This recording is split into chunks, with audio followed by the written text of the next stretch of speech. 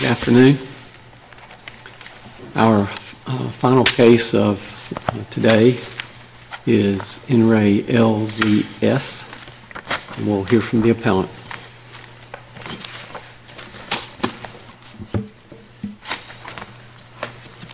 Thank you, Chief Justice Newbies and Associate Justice. My name is Lee Gillum. I'm in the Office of the Parent Defender. I'm an Assistant Parent Defender there, and I'm representing the respondent father, Mr. Seymour, today. And I just want to thank the court for giving me the opportunity to present my client's case, and thank the court for opening this beautiful courtroom once again. Nice to be back. And I would like to save 5 minutes of my time for rebuttal. There's two issues presented in this case. One is the sufficiency of the order, but the other question is the one I want to address first, and it's very similar to the question that you heard in the case before this one, and that is, what does fundamental fairness mean in a proceeding where the government changes from being an ally to an adversary of the parent-child relationship? And this hearing that we have before you now is not the termination of parental rights hearing. There was a parental rights order, but the hearing that is on for review right now is not that hearing. It's the hearing where reunification with a parent was eliminated from the child's permanent plan. And I want to stress that fundamental fairness is as important in this type of proceeding as it is in the termination of parental rights proceeding, because it is a watershed moment in a juvenile case where the government changes its role from being the parent's ally to being the parent's adversary. And juvenile cases start when the child is removed. The Department of Social Services is supposed to work first to strengthen the family, and reunification is the first permanent plan. That's in Section 7B 900 and 7B 906.2. And that's because juvenile cases rightly begin with the presumption that the best possible outcome in that case is for the parent to remediate the circumstances that cause the child's removal and to reunify the child and the parent. And so when the case begins, DSS is working with the parent, working reunification, trying to help the parent address whatever issues they are. But then when the department thinks that reunification is no longer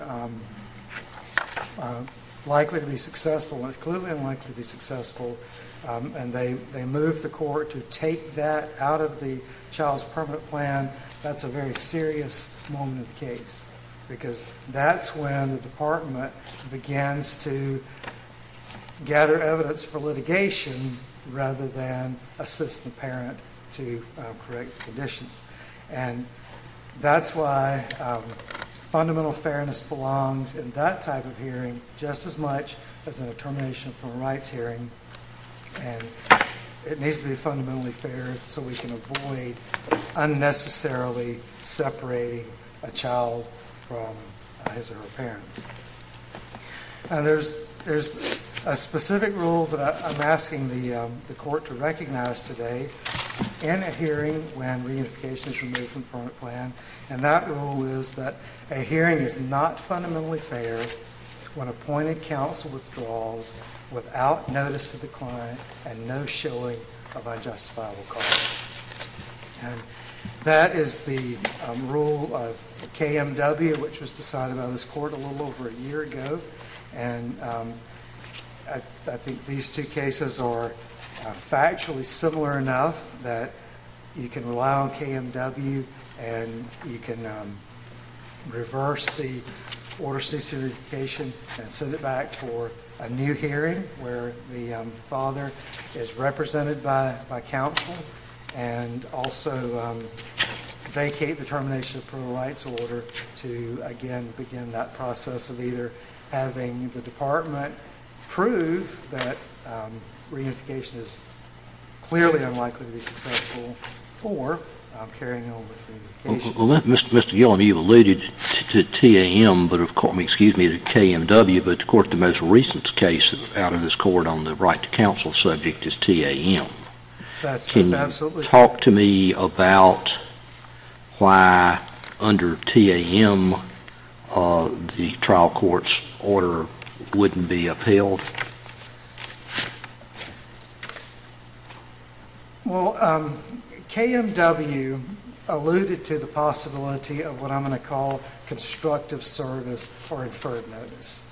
Because in KMW, the notice was served only on the department, not on the parent. The notice that the attorney was moving to withdraw. And KAM said, well, if the court had made an inquiry about this withdrawal and whether the parent knew ahead of time that this could happen, whether the attorney had a reasonable reason to stop representing the client, then the fact that notice wasn't served on the parent is not a fatal error. And then TMW took that idea of what I'm going to call constructive service or inferred notice and took a much broader view, and it almost merged the idea, the three pieces that KMW talked about is to withdraw from a case there has to be, first of all, notice, which is the most important. Second of all, justifiable cause to withdraw, and third, the permission of the trial court. So TMW doesn't really make a distinction between the notice requirement and the justifiable cause requirement.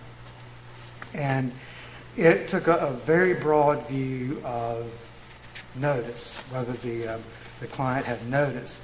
And TAM looked at the entire juvenile case from the beginning to the termination hearing to what it called all the surrounding circumstances, and deciding that, yes, the notice was sufficient. And once we got past notice, justifiable cause was there. And I'm giving you a really long answer to your question, but I really do. I figure you'll get there eventually. So keep going.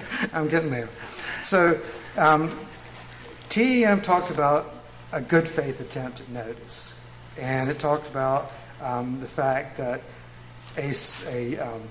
the notice of withdrawal was served 8 days before the hearing.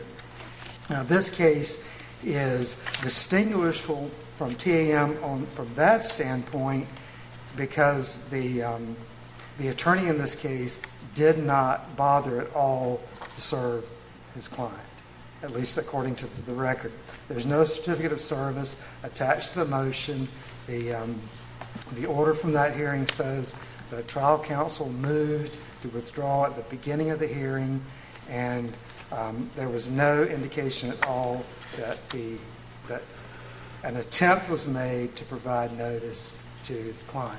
So that's the first distinguishing fact from TAM. First of all, the notice was served 8 days before, and then it was addressed to the parent.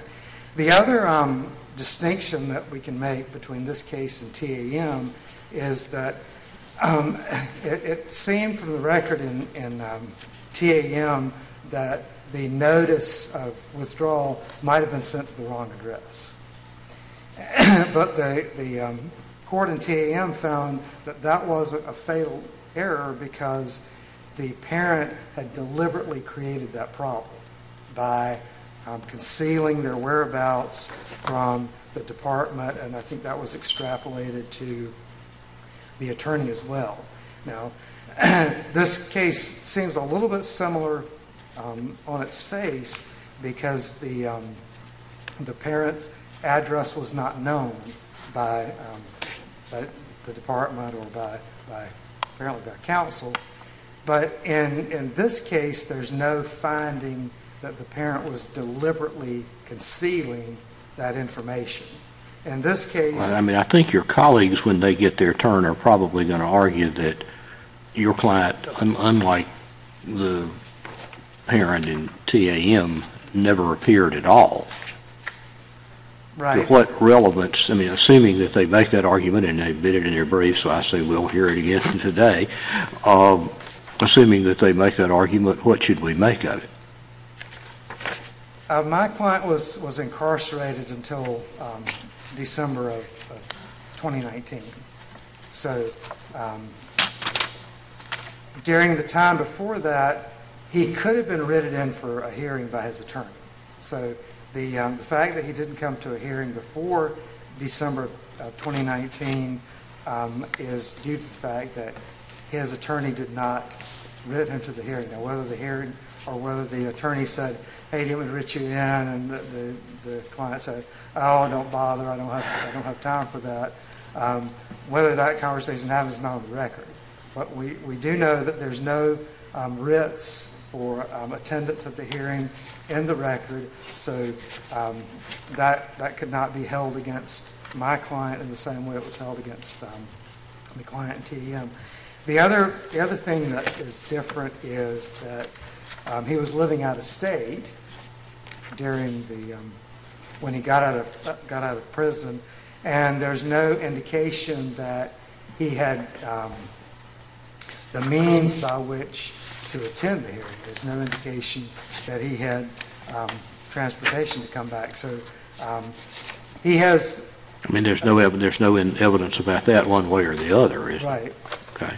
But given the fact that the surrounding circumstances have to show that the parent either had notice or could have had notice if he had behaved himself, if that has to be in the record, it's not in the record here. And so that brings us back to the simple question of, did he have notice of the motion to withdraw?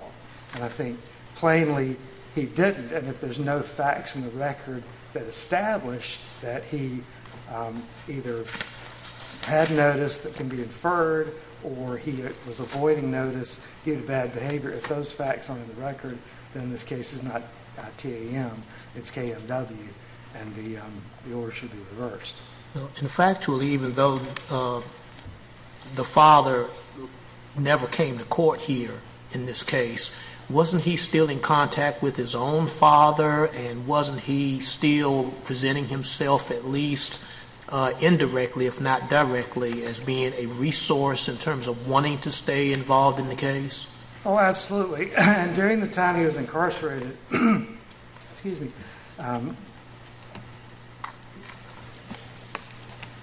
the court had found near the end of his incarceration, the last review of the case before he was released, the court had found that he had entered an out-of-home services agreement.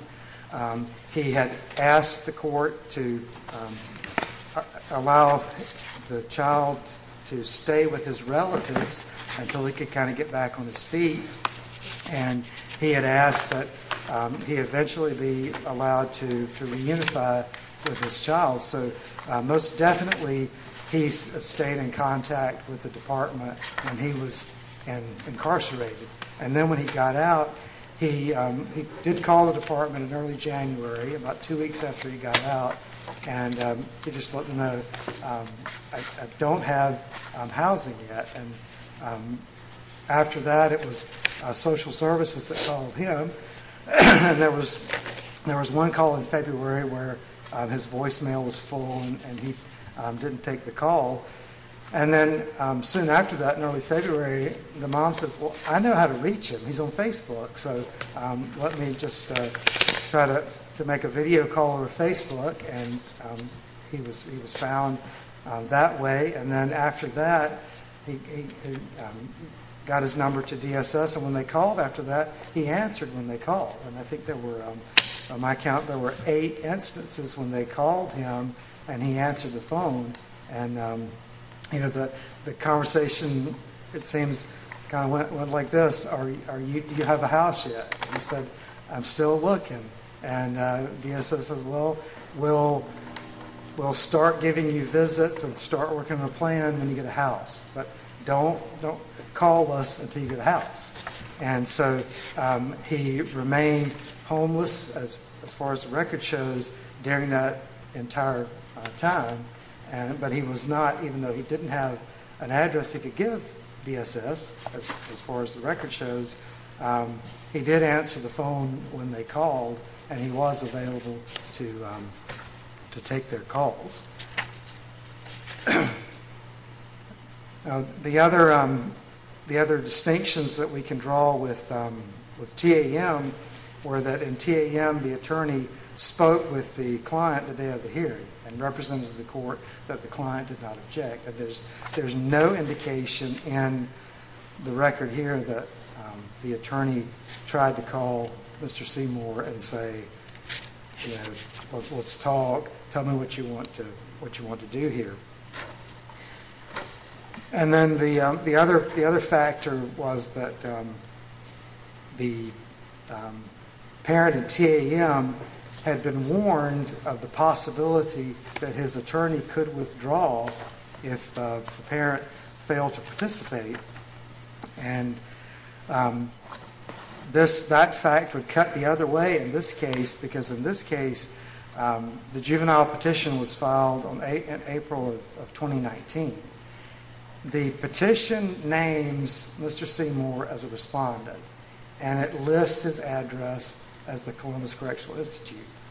But DSS did not get him served until 3 days before the adjudication hearing. And at the adjudication hearing, the mom stipulated that the child was neglected. If that order had been appealed, I think it would have been reversed, because one parent can't stipulate and consent to an adjudication. But Mr. Seymour did not have the petition and summons until 3 days prior to that hearing, and the rendition of the participants of the hearing, there's no mention of Mr. Seymour and no mention of his attorney. So if fundamental fairness hinges on the whole surrounding circumstances of this case, then Mr. Seymour kind of started with 1 foot in the quicksand before it even started, because he had not been able to contest these allegations at the very beginning due to not having counsel and only being served 3 days prior, and no writ being issued for his attendance at the hearing.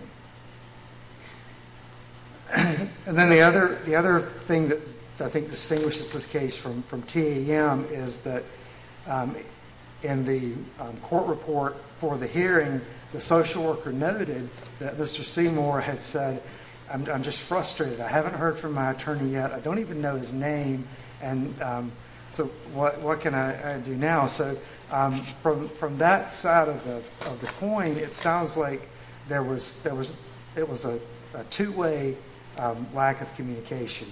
Mr. Seymour wasn't hearing from his counsel, and Mr. Seymour's counsel wasn't hearing from Mr. Seymour. And so finally, counsel just made this motion to withdraw that was granted by the trial court. And I think those are all related to the lack of notice to Mr. Seymour. There aren't facts in the record here, like there were in TAM, that would infer notice or imply that the reason notice wasn't successfully completed is because of misconduct on the part of the parent.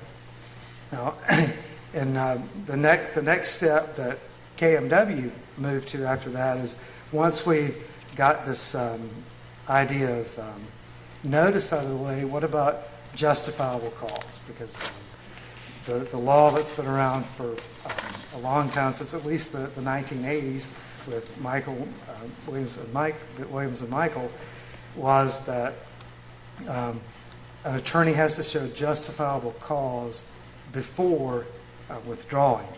And even though the attorney had not heard directly from the client, there was no doubt about the client's position from the record. The client, Mr. So it's your argument that the fact that the client has not gotten in touch with the attorney isn't by itself sufficient cause? No, I don't think it is. Okay, why not? Because you may not know as an attorney what your client's desires are.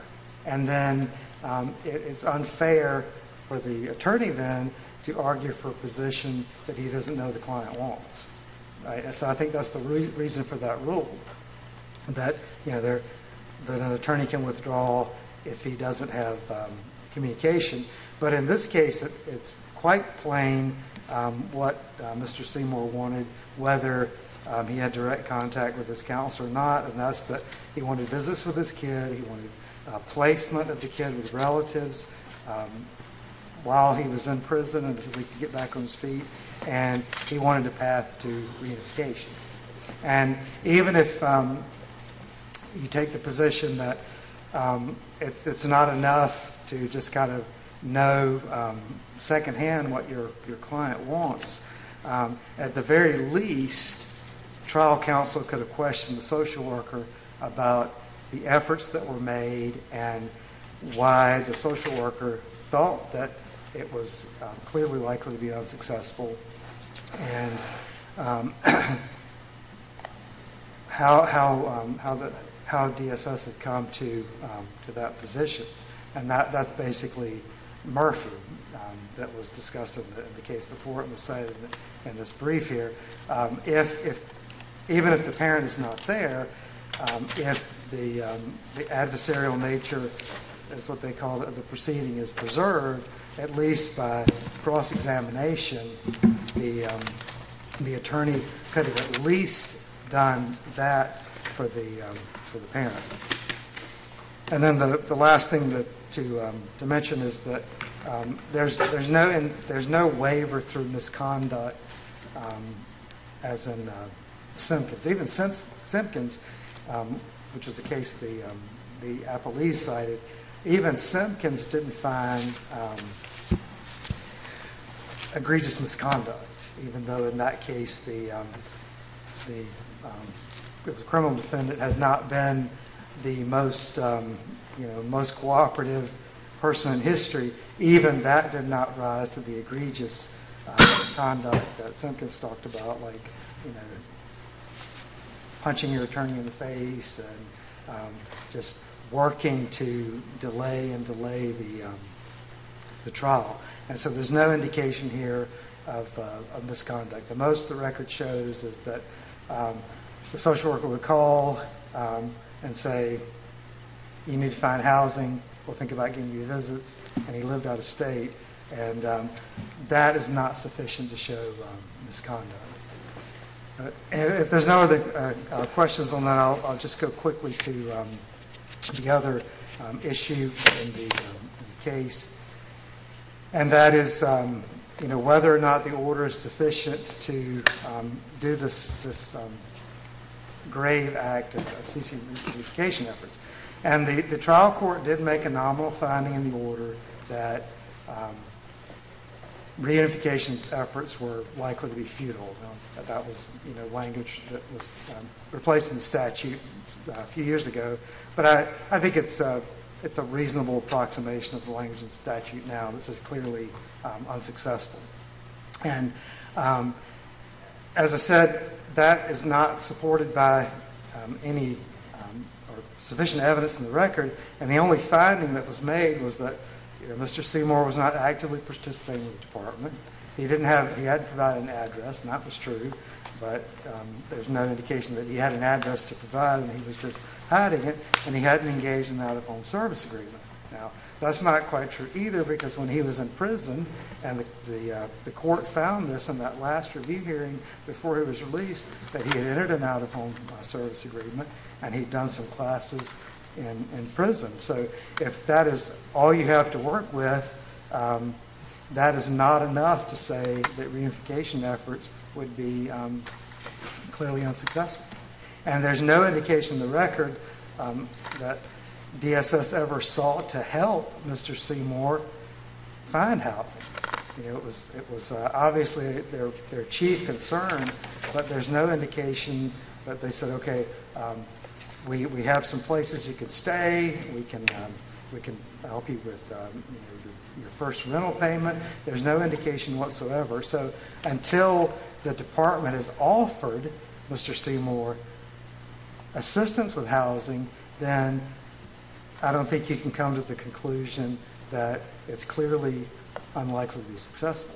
And they did not let him even visit with his son because he wouldn't provide an address. And that seems to be like the very least that the department could do. If reunification is the plan, that we at least let the parent and child visit with one another to try to reestablish a bond between them. And I'm cutting into my rebuttal time, so if there's no questions on that, I'll reserve the rest of my time for rebuttal. Thank you, counsel. We'll hear from the appellee.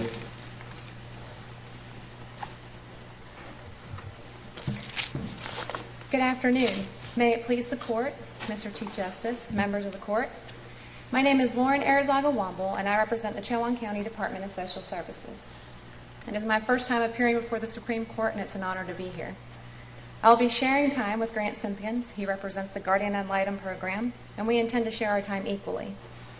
I will address the cease reunification efforts order, and Mr. Simpkins will address the withdrawal and absence of counsel issue. I wanted to raise or highlight a few facts for the court that were not raised by appellant counsel. First, we have a child who is 4 years old and has been in foster care for 2.5 years, more than half his life, and a respondent father who engaged more in a case plan when he was incarcerated than when he was released from prison. The respondent father was released on December 21st of 2019 and did not contact the department. The phone call referenced in January was actually in response to the department going to the address, the respondent father's home address, trying to locate the father. The father then responded saying he would have his son contact the department, which he did. The father also confirmed that his son was not living there, but the respondent father continued not to provide an address to the department. In January, the first review hearing, the trial court ordered the respondent father to provide an address to the department. Again, in June, the trial court also ordered the father to provide an address to the department. He did not do so on either date. And through all those dates, he had counsel. As of the August 2020 cease reunification hearing date, the father had still not provided an address to the department. Following the hearing where the efforts were ceased, the department again attempted to reach out to this respondent father 9 additional times, both via phone and by mail, to no avail. The very first time the respondent father appeared in court was on the second day of the TPR proceedings. This father was living in a neighboring county at the time and not out of state. In fact, he testified at the TPR proceedings that he didn't come to the proceedings because he lived in Elizabeth City and not Edenton. Can I just clarify one thing? As you are explaining the department repeatedly asking for an address, is the significance of that they were trying to have like a mailing address, a place they could reach him, or were they trying to ascertain whether or not he had a home suitable to begin providing a home for his child? Yes, so I believe that the issue at that point became the address for the parent where he was residing, because in the October 24, 2019 review, while the father was still incarcerated, the trial court found that the father was doing well in prison, that he was going to live with his father upon his release from prison, that he agreed that he was going to engage in parenting classes. However, subsequent to that hearing, the father engaged in behavioral misconduct in prison, and his release date was actually delayed due to his behavioral infractions. So we actually saw a digress in the father's behavior, which caused concern and the department's need to assess the father's situation upon his release. And if it wasn't just a mailing address or a way to contact him, but you actually wanted to know from him where he was living and whether that would be a place where a child could live, what could he tell you if he was homeless? Well, he never reported he was homeless. He just would not provide an address. The record reflects that the department would ask him what his address was, or if he could be a placement. He said, well, my grandmother might be available to be a placement, but I'll call you back. He repeatedly stated he would call back, or he would appear for meetings or participate in CFT meetings or come to court and then would repeatedly not appear.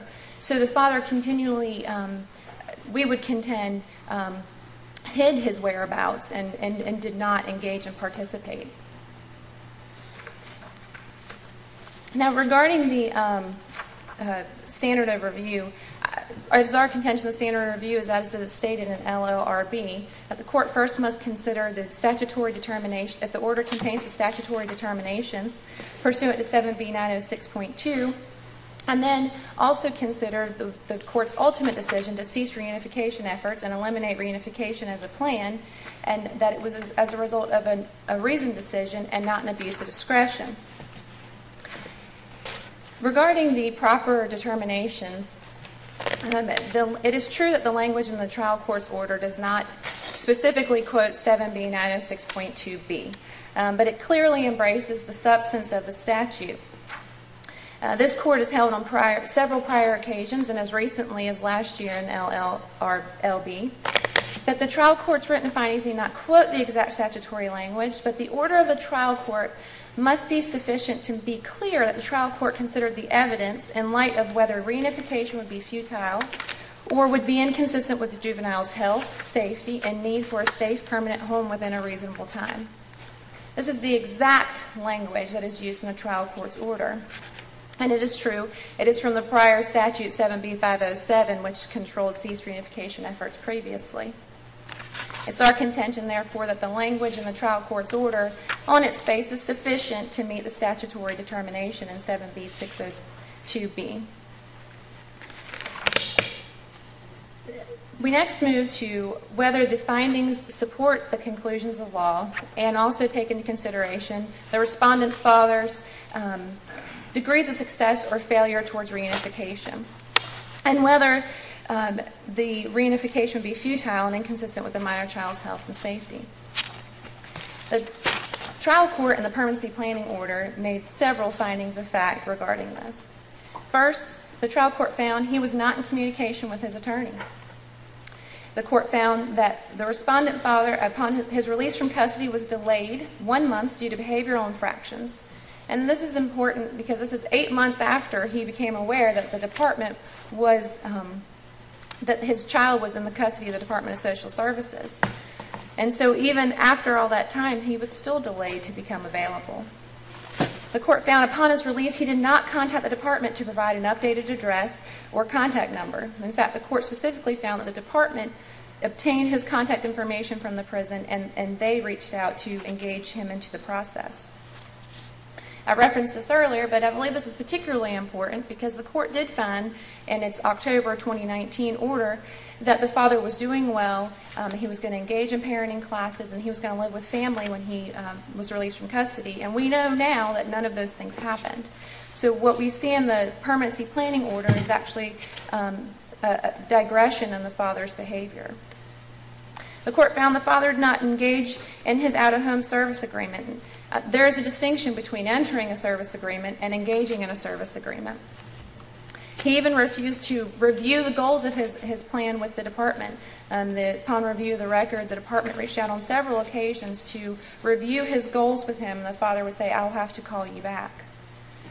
As of the August 13th, 2020 cease reunification order, 8 months after his release from prison, the father still did not provide an address to the department. In June of 2020, he reported he was again moving, which would indicate that he was residing somewhere and just not providing that address, and trying to find his own place. The court found the father had prior criminal history, and among other including possession of a firearm by a felon, resisting a public officer, discharging a weapon. The father did not have consistent employment. The father did not maintain contact with the department. He attended one CFT meeting in the 8 months after his release from custody, but left that meeting early. He engaged in that meeting by phone, but left early after he became angry and irate after being asked about providing child support. The court found the barriers to reunification were the lack of his relationship with the minor child, failure to participate with the department, and failure to provide an address. The court also found return of the child to the home within 6 months would not be possible. The court also found the conditions which led to the removal of the child continue to exist. Now, it is true that at the time the child was taken into DSS custody, the respondent father was incarcerated and unavailable. But as of the date of the cease efforts hearing, he was again unavailable, but this time by his own choice. The Court of Appeals is held in NRA JAK. There was a father who was actually engaged in a case plan. He was engaged in visitation. He did not permit home visits. He was unable to provide stable housing. The Court of Appeals held that lack of initiative by the father was sufficient to show a reunification would not be successful or consistent with the juvenile's health or safety. In NRA HD, the court found that a parent who did not complete their case plan had pending criminal charges, and there was a specific finding in that case that the child could not return home within 6 months. That was sufficient to establish that reunification would be futile. Many of these findings set forth in the subject trial court's order are also listed to be sufficient in this court's decision in LLRB. It is our contention that the findings in the permanency planning order are more than sufficient to affirm the trial court's order. Even so, this court has the benefit of reviewing both the TPR orders in conjunction with the cease efforts order and utilizing findings of facts from the TPR order to cure any deficiencies. The trial court made numerous additional findings in the TPR orders, all of which are unchallenged findings by the appellant. In fact, there's not one alleged error in regards to the TPR proceedings, so the only way the TPR order would be overturned is if this court vacates the cease efforts order. Now, some of those additional findings in the TPR proceedings were the father had not seen the juvenile since he was 6 months old prior to his incarceration. The father, although duly notified of court hearings, had not attended any court hearing prior to the second day of the TPR proceeding. The father, although being aware the juvenile was in custody of the department, did not inquire into his health, welfare. He did not send cards, letters, nothing. The court found that the father testified that the department had contacted him 7 or 8 times and confirmed that he needed to engage in his case plan, attend parenting classes, and contact child support, and we know he did not. He never submitted to a visitation plan. He never requested the department to assess his home. In fact, he never even provided an address until the second day of the TPR. And specifically, the court found that he continued to exhibit he was in no position to care for Leon, the juvenile. The father reported he had a room in his grandmother's house for the juvenile, but never throughout the 16 months of his case provided an alternative address for the department to assess. The father failed to exhibit any interest in the minor child. He did not complete the parenting classes that he agreed to do. And the court found the date of the TPR, the father had not presented himself as an appropriate placement option. The court found there's a substantial risk of physical, mental, or emotional impairment of the juvenile as a consequence of the father's actions, and that the failure of the father to provide, and as a result of the father's failure to provide proper care and supervision. The court found the father failed to engage with the department to work towards reunification. And finally, the court found there was no relationship or bond between the respondent father and the juvenile. Considering both the cease efforts order and the TPR orders together, it's our contention the trial court made all of the required statutory determinations, and they support the conclusions of the law. Given the totality Of the evidence in the trial court's extensive orders, I ask that you would affirm the trial court's decision to cease reunification efforts and terminate parental rights for the respondent father. And if there's no questions, I will defer to Mr. Simpkins. Thank you, counsel.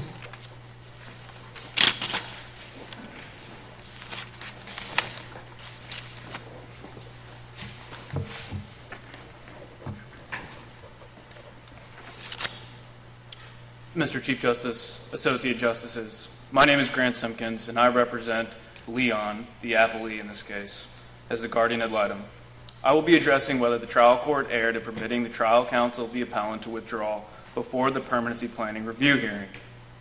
This case is about the collision of critical fundamental principles which should be mutually promoted: the best aims and the justice of Leon and the integrity of the judicial process.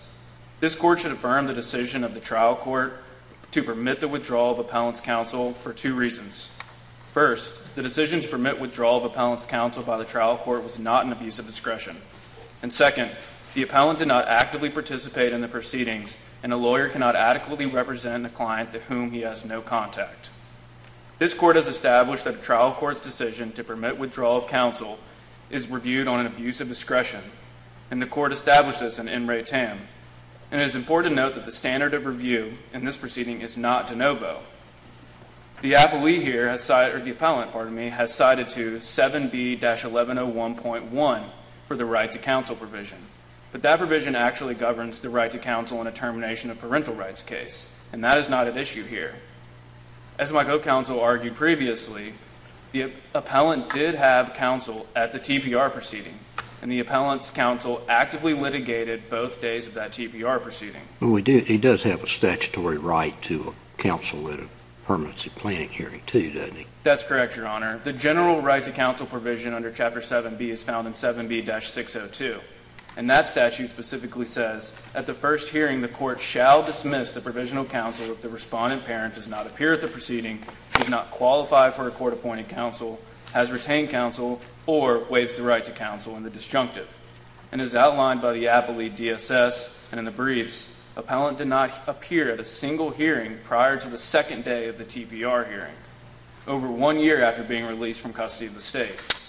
And as this court noted that in Re Tam, such cases as these are fact-specific and hence dependent upon the unique facts of any given case. So therefore, under the abuse of discretion standard and looking at the unique facts of this case, it is clearly distinguishable from In Re KMW and In Re Tam, which both involve the withdrawal of counsel at the termination of parental rights proceedings. And again, he had counsel at those proceedings. Is it your contention then that the rules for allowing withdrawal at permanency planning hearings are different from those at termination hearings?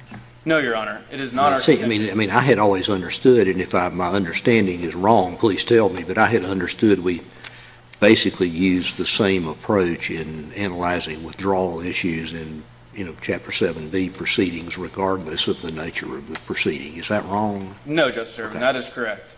But the issue here is whether that was an abuse of discretion. And it is important to distinguish the permanency planning hearing from the TPR hearing in this regard, because the TPR hearing is where the liberty interest of the right to parent is most fundamentally challenged.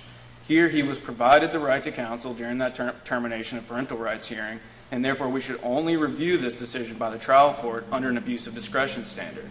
And as this court notes, an abuse of discretion standard... Again, I'm sorry to keep interrupting you, but are you arguing that because counsel was afforded and actually appeared and participated at least on the second day of the termination hearing, that has some bearing on whether it was appropriate to allow a withdrawal motion at an earlier proceeding? No, Your Honor. Okay. The contention is that because there was counsel at the withdrawal or at the termination of parental rights proceeding, that is where the liberty interest of the right to parent is most fundamentally challenged, and it should be reviewed by a higher standard by this court, as it has been in In Re KMW and In Re TAM. But at the permanency planning hearing, when they have not appeared at any prior proceeding, using the abuse of discretion standard is more appropriate in this case, where the trial court is given the benefit of looking at the entirety of the case and the surrounding circumstances of that case. So In Re Tam, therefore, looks at the abuse of discretion standard of review. And as this court knows, great deference must be given to the trial court under abuse of discretion. and it will only be upset upon a showing that it was so arbitrary that it could not have been the result of a reasoned decision. And again, that case involves a termination of parental rights, but is nonetheless instructive. So in answering Justice Morgan's previous question to the appellant about the resources that the appellant had and what were the surrounding circumstances of this issue, as my co-counsel argued, the appellant had not seen his son since he was 6 months old. The appellant was released from custody in December 2019, and in the months that followed from release from custody, DSS contacted him on a number of occasions but could not maintain where he lived or have any employment status or other basics that are required for establishing some sort of relationship with Leon. And that is important because with the review of the 10 months leading up to appellant counsel's withdrawal, the court must determine whether that ruling was manifestly unsupported by reason or is so arbitrary that it could not have been the result of a reasoned decision. And the motion to withdraw in this case that was filed is short, but it is clear. The appellant's counsel noted that appellant had not appeared in court for any hearing since release in December 2019, did not contact his attorney or appear in court despite his attorney's requests, and appellant indicated to trial counsel that he would appear at several court dates and did not make a single appearance. And the trial court, in the order granting the withdrawal of counsel, specifically said, quote, "The court having reviewed the motion, together with the case file, argument of counsel, and after having reviewing applicable statutory law." Again, while that is short, it is very clear. The trial court considered broadly the circumstances which may render that ruling justifiable, and with the deference afforded to those trial courts, and the review of the record before the trial court, and the familiarity with that case, that was not such an arbitrary decision that could have not been a result of a reasoned decision. Is there any indication in the record that any effort was made by the parent's trial counsel to provide notice of the withdrawal motion to the parent? No, Your Honor. There is no... So you agree with Mr. Gillum then that record shows no effort to give notice? That's correct, Your Honor. But it does specifically state that the appellant's trial counsel had requested that he appear at court and had asked him to contact him at prior occasions and did not do so. Wouldn't that be a distinguishing factor, though, that's important to distinguish this case from the cases upon which you rely in terms of the fact that there was no notice to the respondent father, even though in cases on which you rely, there was at least some foreshadowing that that parent would be relieved of counsel based upon the lack of activity by that parent to make himself or herself available to the court? Yes, Justice Morgan, that is certainly a distinguishable factor. However, there are other distinguishable factors here, in that in those previous cases when the court was allowed to entertain whether or not the respondent's counsel or the parent's counsel had engaged with the parent and had asked whether or not they knew that they could withdraw, that the trial court had told the parent specifically at prior hearings, if you continue to not appear, your counsel may withdraw. That, of course, requires in the first instance that the parent appear at the trial court. And as we've outlined, the parent had not appeared at any proceeding prior to that. And while it is a short motion that outlines only a few items and the record is unclear, the trial court did specifically state that it heard arguments of counsel and had reviewed the entirety of the record. And so while it is distinguishing from prior cases that have provided clear notice and that is found in the record, there is still ample opportunity for the trial court under that abuse of discretion standard to determine that this client was not actively participating in these proceedings and therefore he could not be represented by counsel. Is it your representation that in this case the respondent father was given notice expressly by the court or by the attorney that there would be the release of counsel? No, Justice Morgan. The record is unclear as to that and does not state specifically that he was given notice. So we're unable to tell whether he was given specific notice by trial counsel. But he was certainly not given notice by the trial court because he had failed to appear at any prior hearing, and therefore the trial judge would not be able to make that instruction to the parent in the trial. Right. And why would that not be dispositive, arguably, to distinguish this case from those cases? Because in both of them, the parent was not coming to court, that one and this one. But yet in this case, there was not, by your own admission, any express statement at all by any source, including the trial court, that there would be a release of the attorney otherwise? That is not a dispositive issue under the abuse of discretion standard, where the trial court has all of these available facts to them, and in reviewing everything that has occurred up until that point of the withdrawal. And so under that standard, the court should look at whether the trial court, not in a vacuum, made the decision about whether or not counsel should be able to withdraw, but within those surrounding circumstances. And in this case, the trial judge was the same trial judge since the initial petition had been filed in 2019, was aware that the appellant had not appeared at any prior proceedings, was aware that he had counsel and had been represented at prior proceedings, and was unable to actually participate in those proceedings. So there's a different standard that can be looked at, and no case necessarily has the same unique facts and the same unique circumstances that would render that a dispositive issue. And that's why this court has said in previous withdrawal of counsel cases that we must look to the entirety of the case in determining whether or not the trial court abused its discretion. So in finding of fact 7, the trial court specifically found that the biological father was released in December 21, 2019, and his current address is unknown, or his address is an unknown address. How can someone give notice to someone whose address is unknown? That's exactly the point, Chief Justice Newby. That is an impossibility in this case. And the transcript of the TPR specifically notes that. And starting on page 8, the withdrawn and then later reappointed counsel stated that he had never met his client personally. And this was on the first date of the TPR hearing, where the appellant actually appeared by phone because he was not present in the courtroom.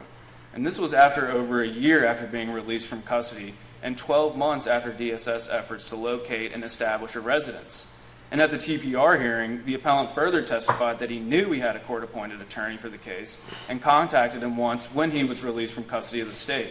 But he never went to DSS to engage in a case plan or develop a visitation plan. And this line of testimony is found specifically in the transcript on page 112 through 114. And additionally, he testified at the TPR hearing that he lived with his grandmother and had items for Leon. But this was only disclosed at the last possible point in the case in providing an address to DSS and to this court. And the Court of Appeals has addressed the case with almost identical facts and circumstances. And it was not addressed in the brief, and a memorandum of additional authority can be provided, but it is found at 243 NC App 505. And in 2015 case of N. Ray ADB, counsel for the father was released by the trial court before a permanency planning hearing without prior notice to the father. The Court of Appeals in this case held that the father failed to extend the right of court-appointed counsel under the 14th Amendment and due process claims to the permanency planning hearing. And in analyzing the statutory right to counsel, the Court of Appeals looked specifically to 7B-602, not 7B-1101.1. And the Court of Appeals held that the trial court's release of father's counsel was not an error on the basis of no contact with his attorney. And therefore, it was not an abuse of discretion for the trial court in this case to permit withdrawal of counsel at the permanency planning hearing in August 2020. This court has also held that a lawyer cannot properly represent a client with whom he or she has no contact. And of course, when a court moves to destroy the familial bonds, there must be fundamental fairness provided. And the Court of Appeals has elaborated on this standard, as the appellant previously argued, requiring justifiable cause, reasonable notice of the client, and the permission of the court. The analysis used by this court in Smith v. Bryant, requiring justifiable cause, reasonable notice, and permission of the court, can and should be tailored to the particulars of the case. And in that same case, this court wrote, whether an attorney is justified in withdrawing from a case will depend on the particular circumstances, and no all-embracing rule can be formalized. On October 17, 2021, Leon turned 4 years old, and at the time of the TPR hearing in January 2021, he had been in the custody of DSS for 18 months. As the record and briefs for the appellees discuss, Leon has an older half-brother with him in foster care, and the family that provides for them wants to adopt both of them together. Leon needs permanence, and if this court rules that the trial court erred by allowing the appellant's counsel to withdraw, it would prevent such permanence and create further upheaval of the court proceedings by the appellant. The juvenile system in Chapter 7B has to strike the appropriate balance between the constitutional rights of the parent on the one place and achieving permanence and safety for children on the other. A ruling that the trial court made an error by allowing appellant's counsel to withdraw would require the trial court to go back to August 2020, go through reunification efforts with Leon and the appellant, require additional court hearings, DSS involvement, and inevitably another petition to terminate parental rights. In addition to the year since TPR order was issued, Leon is facing at least 6 months, if not more, and likely longer before having permanence. This cannot be the process that was envisioned by the General Assembly in crafting Chapter 7B, and it should not be the outcome of this proceeding. We respectfully ask this court to affirm the decision of the trial court to permit appellant's counsel to withdraw and affirm the order ceasing reunification efforts. Thank you. Thank you, counsel. Rebuttal. I'll first note that no memorandum of additional authority has been served on me, so that case that was cited should be struck according to Rule 28G, which says that you can't cite a case for oral argument without a memorandum of additional authority. Second, I would want to look at,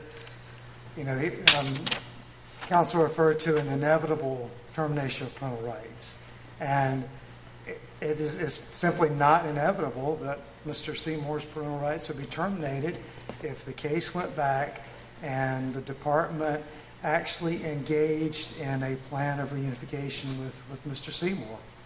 And he has an address now, and it's not inevitable. And that also discounts the child's right to have a relationship with their parents. And I think we can all recognize that that is important for a child.